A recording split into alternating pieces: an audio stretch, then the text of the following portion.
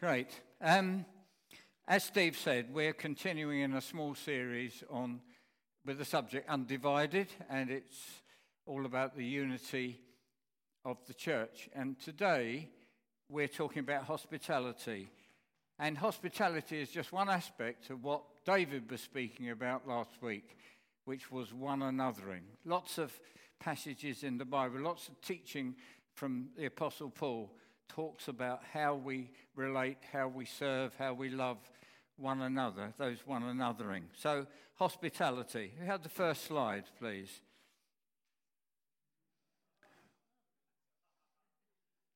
This is the actress, Patricia Routledge, and she is playing who?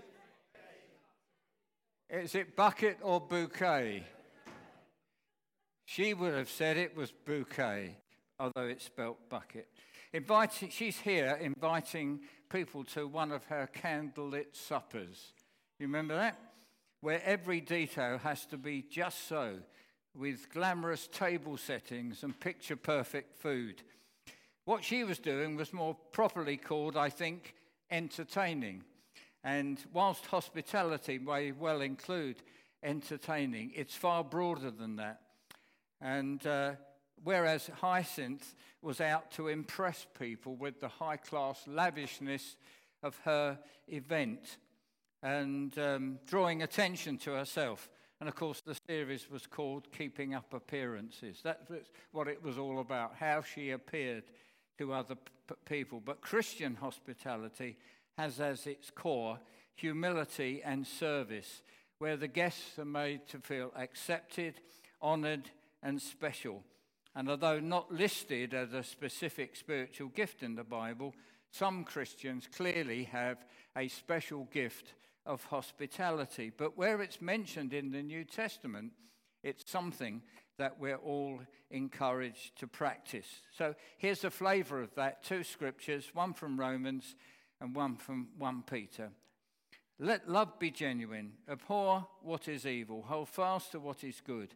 Love one another with brotherly affection. Outdo one another in showing honour. Do not be slothful in zeal. Be fervent in spirit. Serve the Lord. Rejoice in hope. Be patient in tribulation. Be constant in prayer. Contribute to the needs of the saints and seek to show hospitality. And then 1 Peter. Above all, keep loving one another earnestly, since love covers a multitude of sins. Show hospitality to one another without grumbling. As each has received a gift, use it to serve one another as good stewards of God's varied grace. As we see from these verses, it's not for our benefit, but for the enrichment of others. It's about serving those around us. It's about loving others through Christ and making them feel special. It will be especially towards the body of believers and is a foundational part of our life together, as David was explaining last week. But the thing that makes biblical hospitality distinct, that it's not just for people like us, those that we feel at one with, those that we feel comfortable with, and not even just for fellow believers in the church, but also for the outsider that the Bible sometimes calls the alien and the stranger.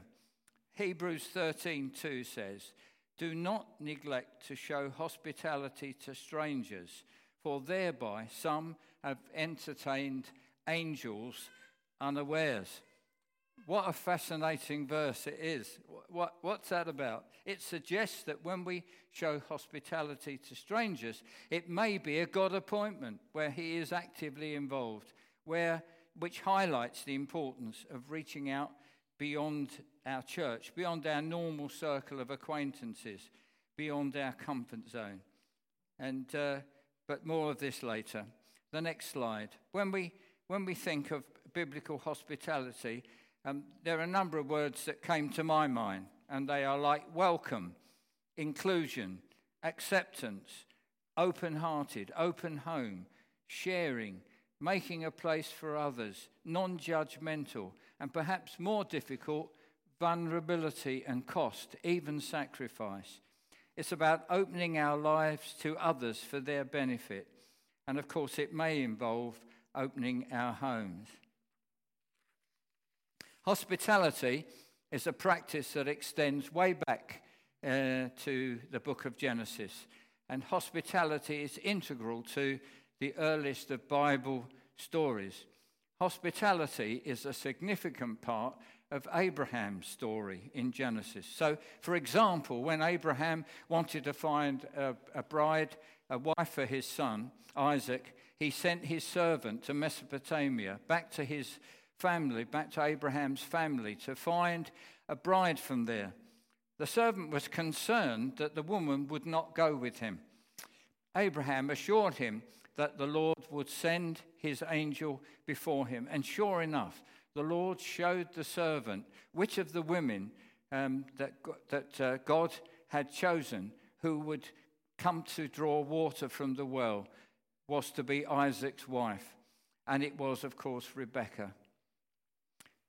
Through gestures of hospitality, a place was found for the servant and his camels, water to wash his feet and the feet of those who were with him, and food was set before them. After the servant told Rebekah's brother Laban how he came to be there and had given gifts to Rebekah and her brother and mother, the men were given a place to stay the night. In the morning, Rebekah and her young women on camels went back with the servant to Abraham and Isaac. Just a lovely story of how God was weaving his story into the lives of these people, and hospitality was a significant element of it.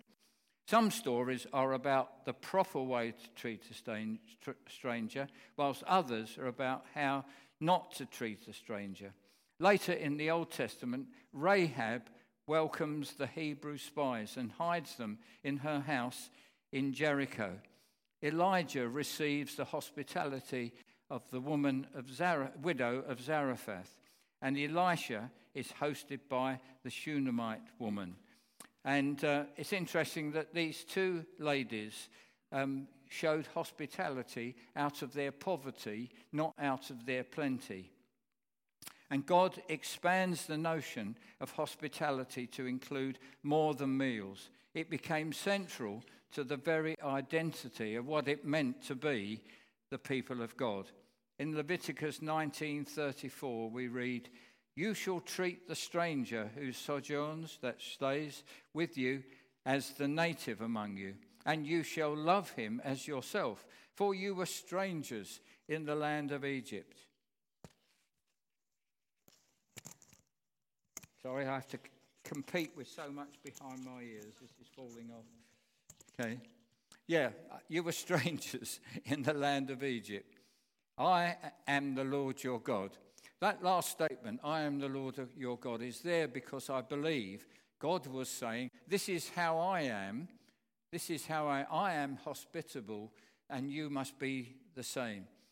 Later on in the Old Testament, God's prophets remind Israel and Judah that God will judge them based on how they care for the widow, the orphan, and the stranger. That is, by the degree to which they provide outsiders with the privileges that automatically come to those who are part of the community. Hospitality is extending privilege across difference and across boundaries. God blessed the Israelites by making them a distinct people, separate from the nations around them, that they might be his very own and that he might love them. And although distinct, they were to be a light to these people that are called the Gentiles. They were to be a light to the Gentiles. They were to be a visual aid of what a people living under God's care and protection and sovereignty was like. And they were meant to be a means by which the nations would come to God.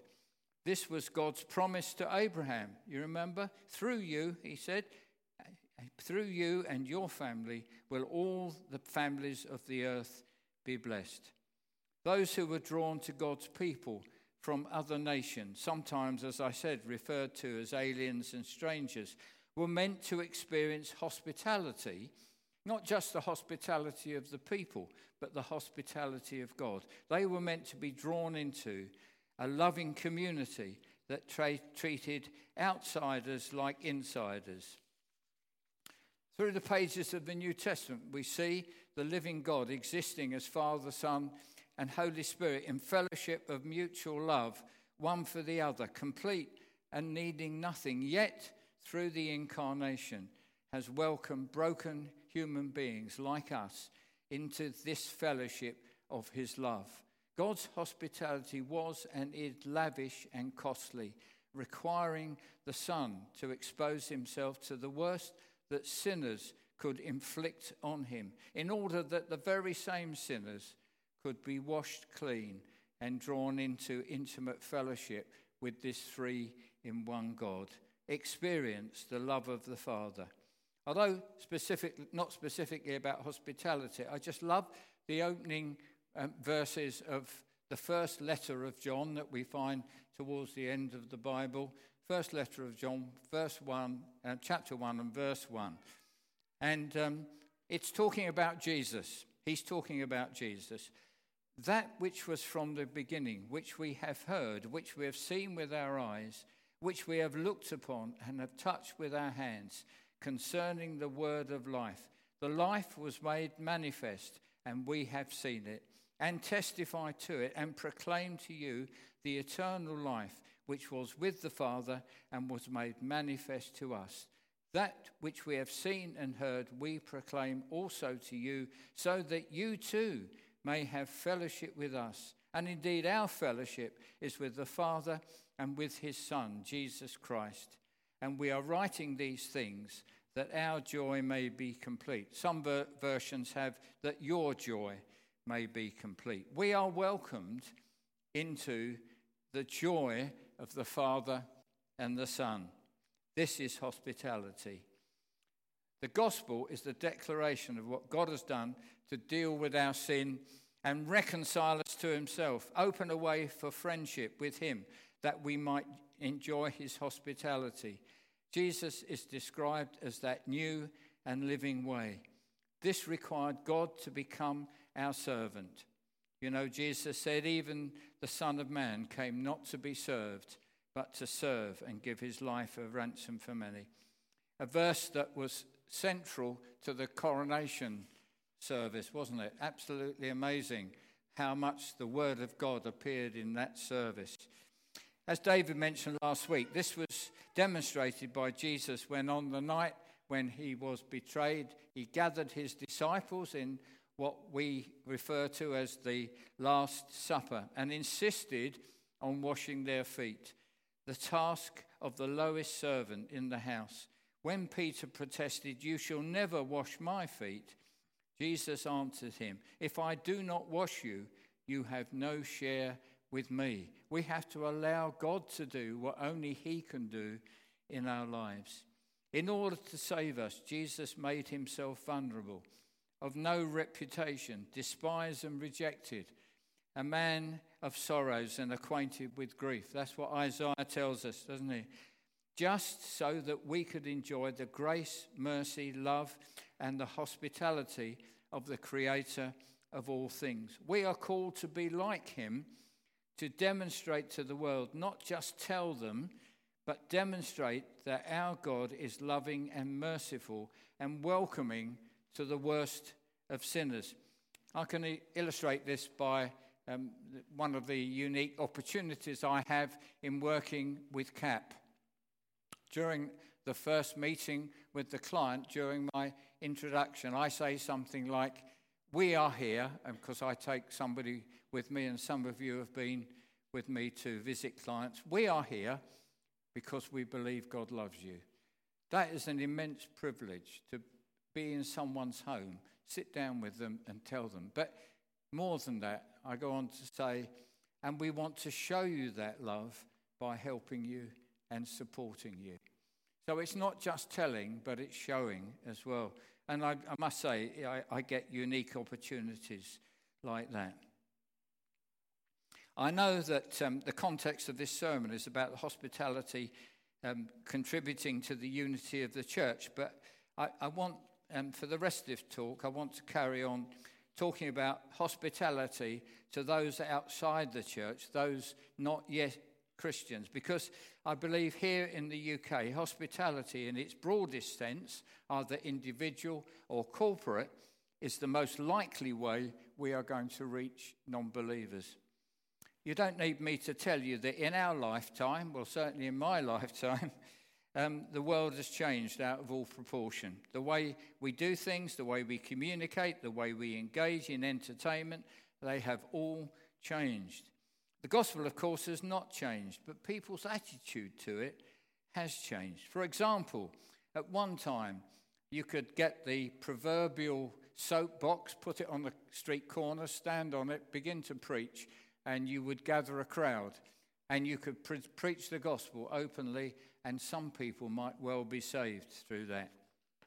I can remember in the late 50s, long before some of you were born, Haringey Arena in London filled night after night to hear the famous American preacher Billy Graham, with thousands streaming to the front to receive Christ in response to his gospel message. There may be people here who were saved during those crusades. Okay? However, many people today have a negative view of Christianity. Of course, it may come from a dislike of religion in general. They've concluded it's outmoded in this scientific age. Or it might be because of a lack of Christian education as they've grown up, unlike many of us received. They now see it as totally irrelevant. There are children and young people growing up who haven't heard who Jesus is. They don't know who Jesus is.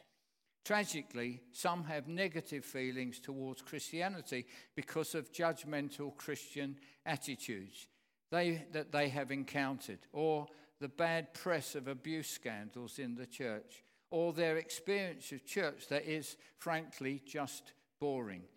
The key thing that will dispel people's negative views is not someone preaching at them, even though the gospel is still the power of God unto salvation for those who believe.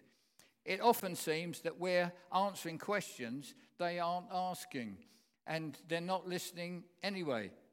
We have to find ways to open up minds and hearts. We have to give more time to making friends, showing love, and slowly removing barriers, helping people to be ready to hear and receive the message. There's a great quote from Teddy Roosevelt, former US president. People don't care how much you know until they know how much you care. I think that's a great quote. People don't care how much you know until they know how much you care. Cold call Christianity regularly proves to be a great turn-off to people. In contrast, the major reason why Alpha, most of you know about Alpha, some of you have been on it, some have helped with Alpha, the introductory course to the Christian faith. The reason why it's been so successful here and abroad is that each weekly session has at its heart a shared meal and a clear strategy for making outsiders feel like insiders. The welcome is everything. And it's the testimony of many who ultimately came to faith through the course that they kept attending, not because they immediately found the message engaging, but it was because of the meal and the friendship, which clearly demonstrated an acceptance and love. It was the hospitality. Someone has coined the phrase, care before you share. For us believers, Jesus left us with two major instructions. One we call the Great Commandment, and the other, the Great Commission. They'll come on the screen. You shall love the Lord your God with all your heart and with all your soul and with all your strength and with all your mind, and your neighbor as yourself. Jesus came and said to them, all authority in heaven and on earth has been given to me. Go therefore and make disciples of all nations, baptizing them in the name of the Father and of the Son and of the Holy Spirit, teaching them to observe all that I have commanded you. And behold, I am with you always to the end of the age. It may be a coincidence, the order in which these appear in the Gospels. By that I mean in Luke's Gospel, it's quite early on. And in Matthew's Gospel, it's towards the end. But I think it could be significant. We are to love our neighbour before we try to make him a disciple, him or her a disciple. I know that in the past I've had wrong attitudes regarding evangelism. I've seen it as a project more than about people. I've thought, if only I can shoehorn John 3:16 into this conversation, the person will get the gospel and they will be saved. And I did this without much consideration for the needs of the person. Looking back, I don't think any were saved by this method.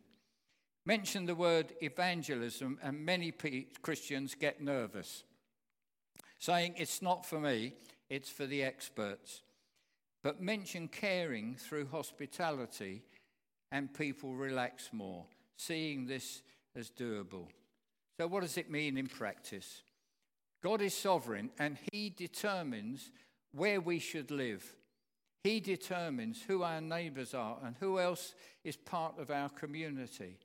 And the question is, do we have love for the people that God has placed around us? I find this incredibly challenging. I keep telling myself I live where I do because of the neighbours around me. But I find it incredibly hard to engage with them sometimes because he wants to show them his love through us. And this will happen as we find ways to engage with them, often on their terms. Jesus did not treat people as projects, but had compassion on them. On an individual or family basis, we may be able to find reasons to invite our neighbours into our home or into our garden, maybe just for coffee. But some may find this a daunting prospect. They're not used to having people in. Or perhaps because they've never thought that their home was smart enough. But we're there to love them, not to impress them. And God will bless what we give, however meagre we think it is. On a church level, we have regular activities such as tots and teas, an art group, or the occasional activities such as children's or Christmas parties, where we can offer hospitality to people we have been building relationships or friendships with. How we do Sunday meetings, I believe, should always be kept under review to be sure that we're able to make the outsider feel as comfortable and welcome as possible. Acceptance of others is essential to our calling. Jesus makes it clear that our role is not to judge others, but to love them and accept them just as they are.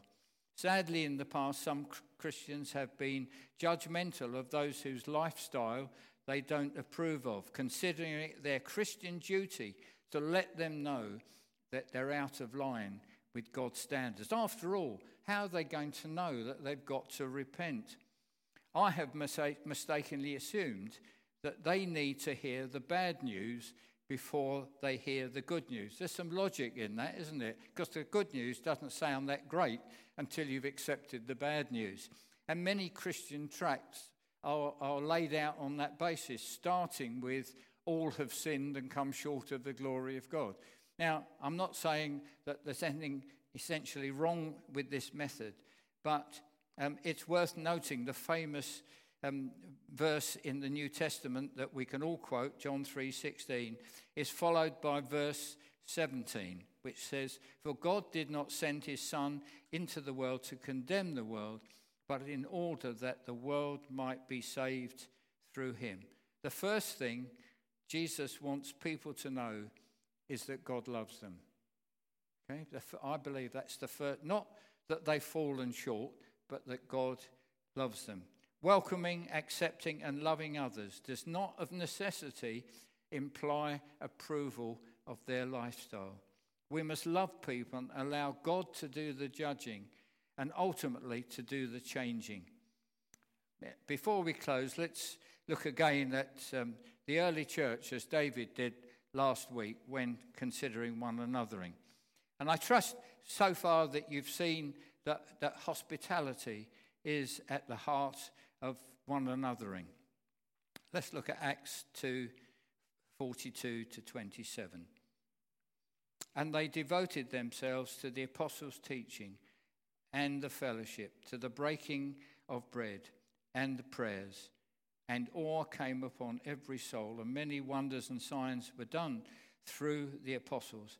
And all who believed were together and had all things in common. And they were selling their possessions and belongings, distributing the proceeds to all as they had need.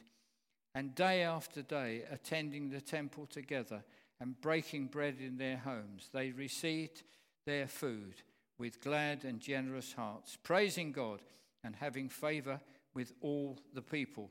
And the Lord added to their number day by day those who were being saved.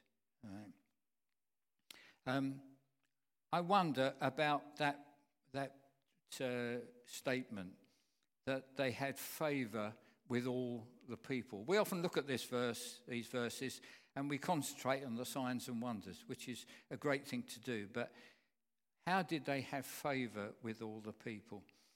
Of course, they weren't giving out ice creams, which would have been a really good thing to do. But no, we're not told exactly. But I think it was because they were open, approachable, and hospitable to all, irrespective of race or creed or social standing. The Christians were distinctly different from the rest of society. One of the primary reasons why the gospel spread throughout the Roman Empire was that the Christians practiced a different kind of hospitality. Ancient Romans typically practiced hospitality for important people. That is, only for people who could give them something in return. But the Christians became noted for extending hospitality to all, even the least of these. This was a significant part of how the early church developed a reputation of love. The early church loved outsiders as if they belonged. Our Christian motivation for extending hospitality to the stranger is our experience of receiving hospitality from God. We were estranged from God with no claims on him, but God, in his great love for us, offered us hospitality while we were still sinners. He invited us into his household, not just as guests, but as adopted joint heirs with Christ. And God's hospitality came at a cost. His only Son had to suffer and die so that we might have a place once again at God's table. Hospitality is at the core of the Christian experience. In this day and age, so many people are ignorant of God and the gospel. Our hospitality may be the first taste they get that God is loving and welcoming. This may mean we have to change the way we do things so that they feel a sense of belonging before they believe. Let's try to be the most hospitable people in town. Let's pray. Heavenly Father, please help us to be creative in finding ways to engage with those around us, especially those whose lifestyle is very different from ours. Help us to be Jesus to them, and help us by the power of your Spirit to love them with the love that you've not only shown us, but that has been poured into our hearts by the Holy Spirit. In Jesus' name, amen.